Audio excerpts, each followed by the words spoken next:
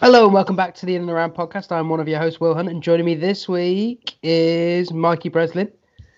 Hello. And Dave Harris, aka Hello. the Hitman. Brilliant. Hello. Yeah, that's a new thing where Dave is, just for the uninitiated listeners who don't actually know Dave in real life, which I hope is a lot of you.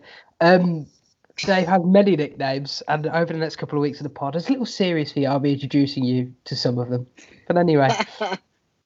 What's the In and Around podcast all about? Well, every week, 3 friends, or depending on how mean I've been to Dave, 2 friends, get together and discuss and debate issues in and around the world of football. On this week's episode, we're going to be reacting to UEFA's decision not to ban Man City from the Champions League for breaches of FFP. And we're also going to discuss whether or not this could be the death of FFP. But before all of that, how are you both? Good. Don't both jump in. Christ. I've been better after yesterday's debacle at Old Trafford, but that was sensational, wasn't it? But other than that, life's okay. Dave? Been a few times since we last spoke. Oh, Well, Yeah. Having said I wasn't that bothered about it, I've actually been quite a few times. I'm okay. I'm just now fearful of what other nicknames could make it onto the pod. Really. Yeah. So, maybe I'm not okay anymore. Just an interesting side note for the listeners or viewers, as Dave likes to call them. I actually got Dave's nickname wrong in the intro. It's not Hitman, it's Hollowman.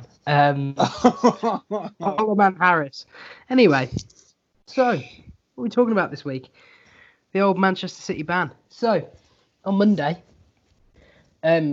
you could just about hear, I think it was about 11 o'clock in the morning, you could just about hear screams from various parts of London, various parts of Manchester and various parts of Leicester, as many teams finally realised that 5th place wouldn't be enough for the Champions League and that City weren't going to have their 2-year ban upheld. Before we get into nitty-gritty of it, lads, what was your gut reaction upon hearing the news? Pretty surprised, actually. Yeah, I was surprised. I'd always said to most people that I spoke to about that I felt like the ban would probably come down to a year, which would be a happy middle ground, I guess, for UEFA and it's kind of for City. A year wouldn't have been so disastrous, probably for reasons we'll get onto. I'm sure. I just felt like, well, yeah, I'm sure we'll get onto that as well. But I felt like there was obviously some wrongdoing, which meant they were going to get banned, but it probably wasn't going to be as severe as it had been. Dave? Yeah, I was quite shocked, to be honest. Like Mike was saying, I was expecting there to be some sort of ban, whether it was reduced to like a year or even said 2 years. Pretty amazed they've got away from it with no ban, to be quite honest. So what's happened is the City were accused of this. What's it called? What would they actually call it? I just want to actually look it up because I think it's important. And they were just accused of disguising equity funds as sponsorship contributions. And what happened, their initial thing was they were going to be fined 30 million and they were going to have a 2-year ban from European competition, which obviously raised all the questions, quite a lot of questions for City. However, what's happened is they've appealed to the Court of Arbitration to Sport and they've come back and they've said, right, you're not guilty of you're not guilty of disguising equity funds as sponsorship contributions. What you've actually done, what we're actually charging you is you're not... we're charging you for not cooperating with the investigation, which is hilarious. Yeah. And then they've been fined 10 million. So that's what's actually happened, which is quite something. So just quickly, Mike, how much of a relief is this for City? Well, this is huge news. I think there was big questions, obviously, about which we've discussed on the pod before about Guardiola's future. De Bruyne was saying that 2 years was probably out of the Champions League. When you consider their main aim, now they've won multiple Premier Leagues, is the Champions League. That is the one thing really that Pep was brought in to do, which hasn't done yet. They've got a good chance this summer, but now without the 2-year ban, they can obviously just continue. If they don't win it this year, they've got another chance next year. It's also, as I'm sure we'll discuss, big for some other teams in the Premier League. Yeah. But City, a lot of their concerns that they would have had are now gone. Sterling stays, De Bruyne stays. As I said, Pep, I imagine, will stay. We still don't exactly know what he's going to do, because he seems to reach sort of an end of his cycle, as it were. Yeah, he's signed on. Barca and at Bayern. He does the classic Mourinho 3 years at a club, which is what they sort of recommend you do. Dave, for City, obviously huge relief for them as a club and everything. We've talked in the past about how big a pull the Champions League is for clubs. For City, keeping hold of Kevin De Bruyne is massive for them. But is it also good for the Premier League that this ban hasn't actually happened? Yeah, I mean, it would be a shame for the league, let alone Man City as a club, to lose a player that's as brilliant as Kevin De Bruyne. I think with the league as a whole, obviously the last couple of years, well, especially last year, not really the current season as much, Man City have been right up there, and you'd say probably the only real challenger to this Liverpool team. So if Man City had this ban, and probably would have led to quite a few star players leaving, you're taking away like the biggest team that can compete with the current champions. And obviously whoever you support wants a league that's competitive, even right at the top. Yeah, I mean, we really got Liverpool off their throne. That is key. Yeah. I do also think with City, obviously, as much as it would have been a punishment for wrongdoings, would really have been a shame for them to have been dismantled in this way, especially given that they've built the team as a project over quite a few years. They've assembled these players over the last 4 or 5 years, really, with a few additions here and there. A lot of them are starting to hit their peaks. Players like Sterling seem to be getting better and better every year, frankly. And if that team was to be basically dismantled because of a ruling where they're banned from the Champions League, it'd be a huge impact, I think, on the Premier League as a whole.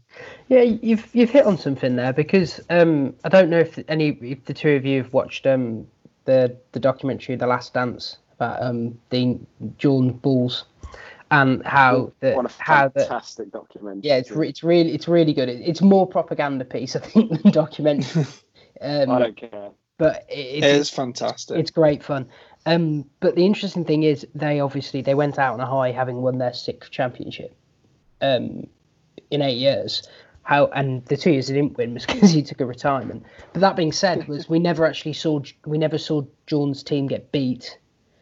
And we have seen this City team be beat, but it's a bit different in football in terms of you have slightly longer cycles. But you need the great teams have all eventually failed, and that's what also made them. That also helped the next great team overcome them. And for City to be dismantled in the middle of a rivalry by off-the-field incidents would be, aside from if they've done something wrong, then they need to be punished. But it would be wrong in terms of, it would feel wrong to us in a sporting way. Yeah. But with that being said, Mike, you're a United fan and I'm a Chelsea fan. We're both it'd be a shame for. Yes, sorry. Both currently fighting for 4th. And I don't know about you, but as results have been slightly dodgy, I've been thinking, we might get 5th. That could be okay. That could be all we need. So did you have a little bit of like the top 4 races just all of a sudden got really serious? It was a bit of a grimace Monday morning, that's for sure. Which turned to more of a frown by Monday evening. I mean, I guess every team up there will have always had in the back of their mind that 5th place may well be enough. Now the goalposts have changed. You have to get the top 4, which really is a good thing. That's what it should be. Yeah, I agree. The 4 best teams over 38 games, which does make United's job harder. They're obviously chasing still after last night's result. Chelsea, yeah, I mean, they could have afforded to drop some points. They now probably can't. Yeah, it was great. It was just a quick tangent. It was the most Chelsea weekend of all time. They lost 3-0 in an absolute disaster class performance and still stayed in third. I was like, this is a joke, an absolute joke. Yeah, you lot deserve to be moved out of the top 4 after that. Yeah, I tell you what, we've been better. Side note, we've been better this season than, in the totality, I reckon, than United and Leicester. I know that their forms have hotted up a bit, but I think at least with Chelsea they've been consistently good and awful. Whereas a great chunk of both of them have just been terrible. Anyway, that's a tangent, and it's boring. I guess the other question about City having Champions League back is, we've talked about if City got the 1-year ban, we reckoned a lot of the players would stay, and we'd have a fit and motivated Man City to just regain the domestic stranglehold they had before Liverpool took it away. I guess what I'm saying to you, Dave, is do you think it's a good thing for Liverpool that City are still in the Champions League next year in terms of thinking about the title race? Yeah, I mean, there's a couple of ways to look at it, really. I mean, one way to look at it is that obviously Man City will have those games, so there are more games in their calendar, which means you're going to have the same focus, really. Obviously, if Liverpool had Champions League and Man City had no European competition, then yeah, they're obviously going to have to worry about fixture congestion. But I also think from another side of it, it will keep Liverpool's integrity even higher. Just they know they're going to have to push themselves because Man City is still going to be full strength. It's not like they can take their foot off the gas, because realistically, I think psychologically, and if your nearest rival, you've swept aside by a mile, if they get weakened further, surely you think that, yeah, this league's ours before it's even begun, possibly. So I think it's good for Liverpool that they know they're still going to have to play on a level playing field, because I think it's when teams think that they're too good that it all goes wrong, and Liverpool won't be able to have that peace of mind. That's a good point. Brez, for you, I tell you what, there's a lot of different reactions to this news, but was part of you, I know me and you had spoken about perhaps just thinking how dominant could Man City be if all they focused on was the league. It's in a bit of a way, almost a bit of a shame that we didn't get to see what they could do. To be fair, I would have loved to see them just going hammer and tong for the league. Well, pretty much going for the domestic treble, I guess, because they've won pretty much all the domestic cups for the last few years as well. Mm-hmm. I think it would have been quite a sight. You wouldn't have seen as much Pep rotation as we sometimes do, which gets myself and other fantasy football managers pretty upset most weekends. I imagine he'd have gone full strength pretty much every week. Yeah, I suppose the other impact of this is Pep's shopping list for the summer. You'd say that City are one of the few teams like United, Real Madrid, for example, who are a bit more COVID proof because their owners are willing to put the money in. As we've seen, this is why they're in this mess. Yeah. But I mean, just today, for example, I think I saw something from Bleacher Report where they said their list of their targets, I think, was Haaland, Lautaro Martinez, Kai Havertz, Ferran Torres, Kingsley Coman, all wingers to replace Sane, and a couple of strikers in there too, probably to replace Aguero, and then 3 centre halves of Ake, Koulibaly, and Alaba. So good lord. Yeah, so you'd say all of them, except for maybe Nathan Ake, and maybe Torres aren't coming to them without Champions League football. No matter Pep Guardiola being in charge, no matter what else is going on, you wouldn't say that they would equally come. So the question I'm going to ask to you is, do you see them splashing the clap? Splashing the cash now. I believe that we're going to get onto the potential death of financial fair play, but I believe there's a window now where owners can put money in, right? Yeah. Which is kind of what's happening at Chelsea, I think. Yeah. In which case, yeah, I can see them spending a lot of money. Although, to be fair, they've fallen foul of the regulations and got around it anyway, so they may have just spent a load. I think City are going to go big this summer. I think they go big. I've heard that they've got Koulibaly agreed already. Yeah, I mean, how correct that is. He's a fantastic player, but he's 29. He's coming off a bad season. That to me has flashing warning lights. But then again, there was a couple. Alaba as well. He must be. How old is he? 26. Oh, okay. You see, the problem with David Alaba is he started playing when he was like 12. So he's been around for years. So the rest of us, every time he's one of those players that every time he comes up, you're just looking at him like, how is he still going? I thought he must have been like a couple of years behind Lahm. It's like Thomas Muller. Every time I see Thomas Muller and it's like he's 28, I'm like, that's not right. He's a 45-year-old man. But he's 28. Wow. 28. Yeah. Okay. So he's a bit older. Okay, let's move on from actually Man City to discuss perhaps the impact of this ruling on UEFA. So before we get started, I've ranted. If you haven't listened to our original podcast where we talked about the City fine when it was initially announced, go and listen to it, and you can get my thoughts on financial fair play. Spoiler alert. I'll drop it in a link below this. Spoiler alert. Fucking hate it. It's a terrible idea. However, that being said, what do you two think of it in principle? I think in principle it could be a good idea.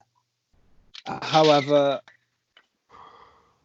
thing is with financial fair play is if you're going to put it down on, obviously financial fair play doesn't even work necessarily how much off what a team spend or what percentage of revenue they spend. It solely comes down to accounts. So as you can imagine, like one of the big Premier League teams, for example, they could go out and spend way more money than anyone else, but chances are they have more money in their accounts and more money that their owners can put in over time. So they're not actually going to fall out of line of what they're allowed to lose, whereas lesser teams could spend a fraction of what they do on players, but still make a loss, which is much smaller. They end up breaching financial fair play. But on the same time, you can't punish teams for spending big money on players, because at the end of the day, everyone as a football fan wants to see either their team, or at least the league that their team's in, be the highest quality that it can. And everyone knows that with the Premier League, most of the top teams are, some of the biggest spenders in the whole of world football, let alone, just the Prem as a whole. So like Man City, Liverpool, Man United, Chelsea, as Chelsea already proven this year, they can go out and make big signings. And as a neutral fan, I guess, because Birmingham City aren't anywhere near the Prem, even I'm excited to see players like Werner and Ziyech. Yeah. It's something that helps with the game. And I don't think it's just a stupid way to try and gatekeep. Yeah. Really. It's like with the thing that gets me in financial fair play is it sort of needs to have like an independent body that overlooks everything if they're going to do it properly. Whereas, as we've seen, and we'll probably touch on later, for example, the EFL tries to keep quite tight on it, which means it's enforced in a way more harsher and ridiculous manner than probably any other competition in at least England, if not Europe as a whole. Yeah. Brez, do you like it? Do you not like it? Well, as Dave, I think, kind of said there, it kind of stops teams like City doing what City did again, or Chelsea even back in the day when Abramovich took over. Yeah. It makes it a lot more difficult for a team to break into the elite, as it were, because you have to be making the revenue to then be able to spend again. So in that sense, I don't really like it, because I like the idea of clubs being ambitious and going out and trying to break into the top 6, the top 4, whatever it might be, to get into Europe. However, one stat that I could not believe that Gab Marcotti from ESPN said, I was watching some of ESPN FC earlier. Oh, Christ. Yeah, I know. Craig Burley. Oh. This is where we are. He said, now I've not seen this stat anywhere. He said that the teams in Europe were losing 1.4 billion euros the year that financial fair play came in, and now, as a collective, they're making a profit. That's quite a turnaround in 8 years. Yeah. I still don't like it though, but no. The idea was to make things more sustainable, which, if you look at that stat, taken kind of out of context, it probably has worked, but I still hate it. On footballing integrity and stuff, I don't really like it. Dave? Just quickly on that stat, as impressive as it seems, is that really the case, or are they just being more clever with their accounts and how they file them now? Because it's something they have to look out for. Well, football. There's a guy called Jake Cohen who goes and he's a lawyer, and he goes into detail about Chelsea's accounts and some of the clever things they do, and just in terms of turning it around. It is interesting though, because I do think there's obviously, in terms of it working. Take Chelsea, for example. Chelsea took it on board, and although they're willing to spend a bit now, for the last couple of years, it's been one in, one out. Like, you look at the net spend, it's not particularly high. And you talk about Ziyech and Werner, but they're funded wholly by selling Hazard and Morata. So some of the big clubs like Chelsea are taking it on board, but that's not where the problem is for me. Yeah, I was just going to say Roma in Italy as well. Their president, I think, president at the time came out and said they only sold Salah because they needed to meet the financial fair play stuff. Yeah. So it has affected some big clubs around Europe, but then we see some other clubs that have managed to get round it. Yeah, financial fair play is one of those things to me that when I think it's almost like, if you look it up in a dictionary, it's right next to the word well-intentioned. It's a good idea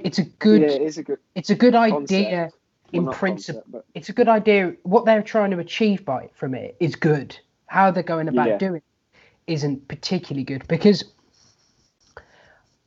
we've sat in here and we've raged about gatekeeping in the past. So I don't want to do it too much, but there is Gary Neville made a point quite a while ago that the top clubs would like a European Super League in which they could basically move to like an NBA franchise style model, where it's the London Chelsea or whatever, or the Manchester United or whatever, and you just sort of go from there.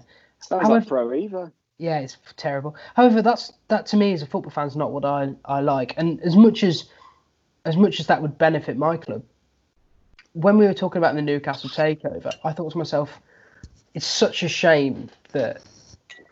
Well, it's not a shame that their owners could come in, but it's such a shame if a club like that was to have money put into it now, because of these new rules, they can't take advantage of the things that Chelsea and City wanted to do. And it's not actually just Chelsea and City, because if you sit there and you say, oh, Chelsea and City just have been built from money. Well, I've got news for you. It doesn't matter when your club was invented, at some point someone stuck in a load of money in it and it became big. And that's the difference between the big and small clubs. Every now and then, like United had the class of 92, which helped them reach that next level. But you're absolutely kidding yourself if you think Manchester United at some point didn't take advantage of being financially bigger than other people. And just because you the problem for me is also, like, you've got all these... United make billions of dollars every year based solely on their historical past, which means they can spend historically more than everyone else. So in the spirit of financial fair play, it's not really fair. No, it's not. Dave? My thing that sort of does annoy me with financial fair play a little bit This is more, especially towards like the Premier League and those bigger teams in Europe, but probably just the top leagues really. Like they're failing to grasp that at the end of the day how much we love football as a sport. It's become every football club is a business. If they want to take a gamble and invest a lot of money in a player in the hopes it turns them around and makes them generate more money, wins titles, wins trophies, XYZ, then they should be allowed to do that. And with every club being a business, if that goes wrong, they're going to have to settle it themselves in some way. They're going to have to offload players. That's just business. They don't need someone on top of that going, by the way, guys, you're going to go like 5 million over what you're allowed to lose. They're already a business that's dealing with their own loss. Like, at the end of the day, with football owners on the whole, obviously we see some duff ones with some clubs end up in big trouble, but most of them are very, very astute businessmen and women. Like, if they make a loss, they'll deal with that themselves as business people. The thing they should be regulating is like the people taking over as a whole. For example, with Wigan, just there should be regulations in that regard, and also it should be more assistive rather than just like, what's the point of fining a team that you're already telling is doing bad financially? Like, what is that about? It's absolutely ludicrous. We don't like it. None of us like it. Terrible. I like the idea of it. I don't like to an extent. I don't like the idea. I like the intention. I like the intention more than I like the idea. But let's just think about it. Like, some Real Madrid, PSG, City have paid some fines in the past. I know Galatasaray, I think, were banned from European competition for breaching it, which, and it very much feels to me again that it's money talks, bullshit walks. Like, if you've got the money to pay your lawyers, UEFA are so clueless that you can just get around it. Like, the best thing today, like, UEFA submitted some evidence that was outside the 5-year investigation period. So the judge went, no, that's not admissible. And UEFA went, duh. It's just fucking morons. They're just totally useless. And I guess that's the second question. How much does this ruling bring into account the thing that City fans in particular have always said about UEFA, in that it's a bullshit boys club and they're corrupt? How big a dent in their already limited reputation is this ruling, Mike? Yeah, I'd imagine they're pretty concerned about the future of being able to actually enforce it. Their reputation's never been amazing, theirs or FIFA's, to be honest. No. That will only have taken a further dent, given they seem to just pick on teams that they want to pick on and then leave some of the other ones.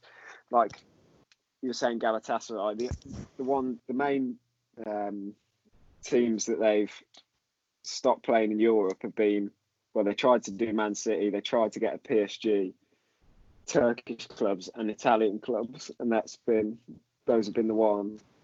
I think PSG got theirs overturned as well. Yeah. And so has Man City. Not surprised, there's a loophole in it. Yeah. So, I mean, I don't really know how much power they actually have over the big clubs anymore, which is a bit concerning given all the talk that keeps coming up about the European Super Leagues, as you said earlier. Yeah. Could easily just break away and tell UEFA to do one. Yeah. Here's the thing. Here's just a quick tangent. Do you know what my favourite thing is? Every time a club gets in trouble with UEFA or FIFA, they go, all of them are like, well, we'll try and look at the Court of Arbitration for Sport. And half the time, they halve what's wrong with it, or they just say, no, what are you two bellends doing to them? It's great. It's fantastic every time. It's like when someone's been a Burke to you, and you're just like, well, I'll ask your boss, and then your boss is like, what the fuck are they on about? It's pretty funny that all the governing bodies fund CAS, and CAS have still overturned it. Yeah. So UEFA are paying for CAS to exist, and CAS have just gone, yeah, you're absolute idiots. We're overturning your decision. In terms of the punishment for breaching financial fair play, so this is the one I don't understand is, there's So they ban you from being in a competition. They ban you, and then they give you fines to get you more in football. Why don't they just ban you from signing players? Yeah. Windows. Is that the most logical one, Dave? That is. I mean, we had a transfer embargo, I'm pretty sure, in the last Still managed season. to sign a player. Yeah, we did, because they didn't note. This is actually. I wish this was a joke. Supposedly it's not. So apparently with Blues, they'd been away for pre-season, came back, and they basically allegedly turned on one of the fax machines, and Pedersen's. No, I'm not even joking. Pedersen's thing came out first. This is not real. And then the second thing that came out was the transfer ban from the EFL. And we'd already completed the paperwork because it was the first thing, allegedly. I cannot and with believe... Blues, no, but with Blues, I wouldn't be surprised, is my stance on it. I just can't believe they still use fax machines. Mate, wow. It's Blues, mate. We've been selling all sorts of stuff. We sold training ground furniture a few years back. Oh my god! Who knows what we're up to? In the blind, isn't it? No, it's very. But surely that's the thing you punish them with. They can't buy players, so they can't spend more money in theory. And if they need to settle the books, they can sell someone. Although saying that as well. Wow, it's just going to be an EFL rant. Strap yourself in. That's a good point, actually, Dave, because you've talked about how it's affected the big clubs, but the probably is it certainly is more stringently applied in the EFL. So would you like to take a couple of minutes to tell us how it's applied in the EFL? Remember that the people might be listening on a high volume, so don't shout. I won't. It's just...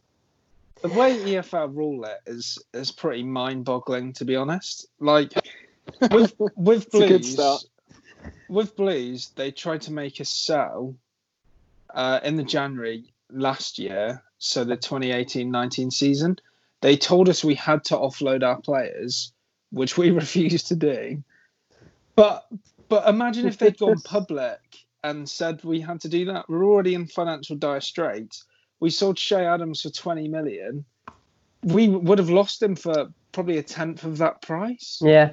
It's just I think the way to describe the EFL with financial fair play is they don't regulate who buys clubs. No.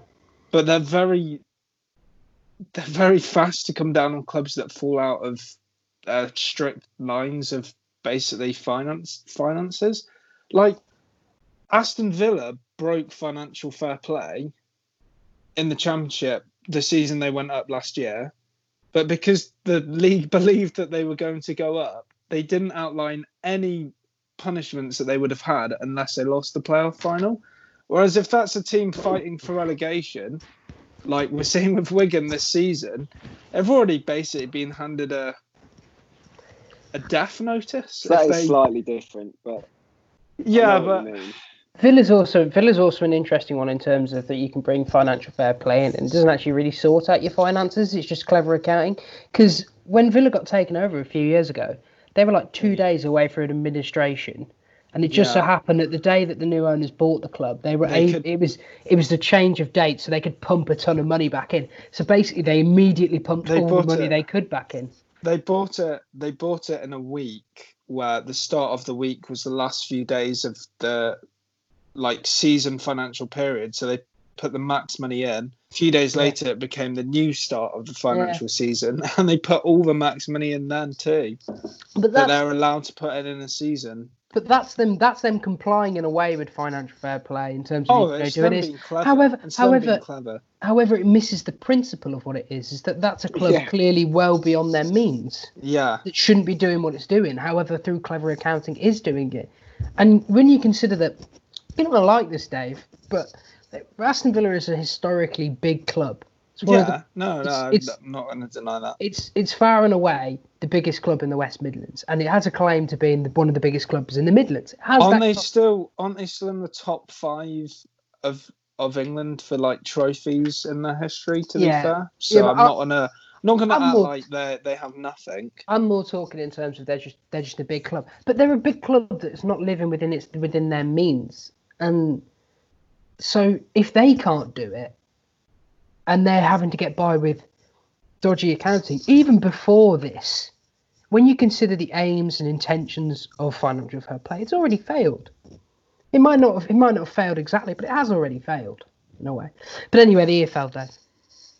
Well, they don't regulate anyone that buys the clubs, which means there's basically a merry-go-round of clubs that end up with new owners that are terrible, or owners that already seem bad intention, but they have the money to prop themselves up as seeming credible, which is basically what's happened at Blues with these current owners.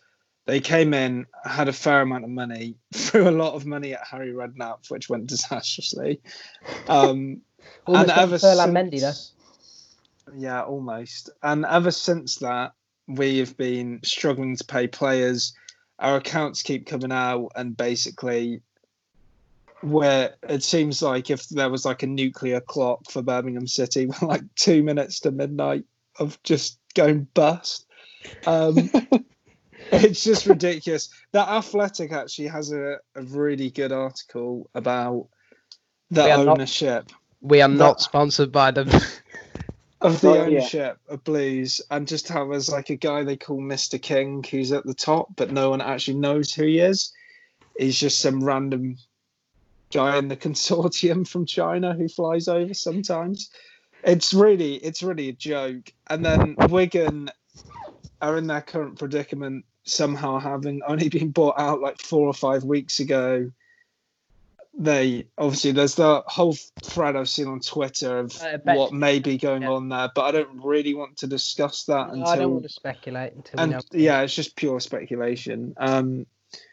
Then Hull, for example, were a team that are struggling. Their owners pretty much had no money even since their last season in the Premier League. He's still there. I think financial fair play should be around to help teams as much as it should be to punish them, which again is maybe out of VFL's control. However, Premier League gives teams parachute payments. Admittedly, they have to be relegated to get that. But with the Championship, I feel sometimes that they should take into account like short-term problems, not long-term problems. Like, for example, a team like Fulham, I would expect that if they don't go up, let's not call them a team. Okay, places. If they don't go up this season, I'd be interested to see what happens to them with financial fair play, because they've got a lot of players on pretty big wages. You want to talk about a tiny club? Their ground's not big. They don't have a huge fan base.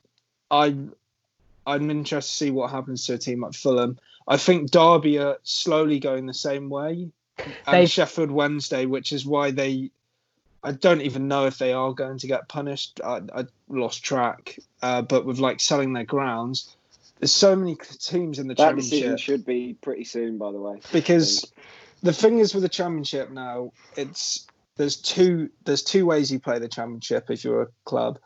You either throw money at it and you try and get into the Premier League, or you just try and live within your means.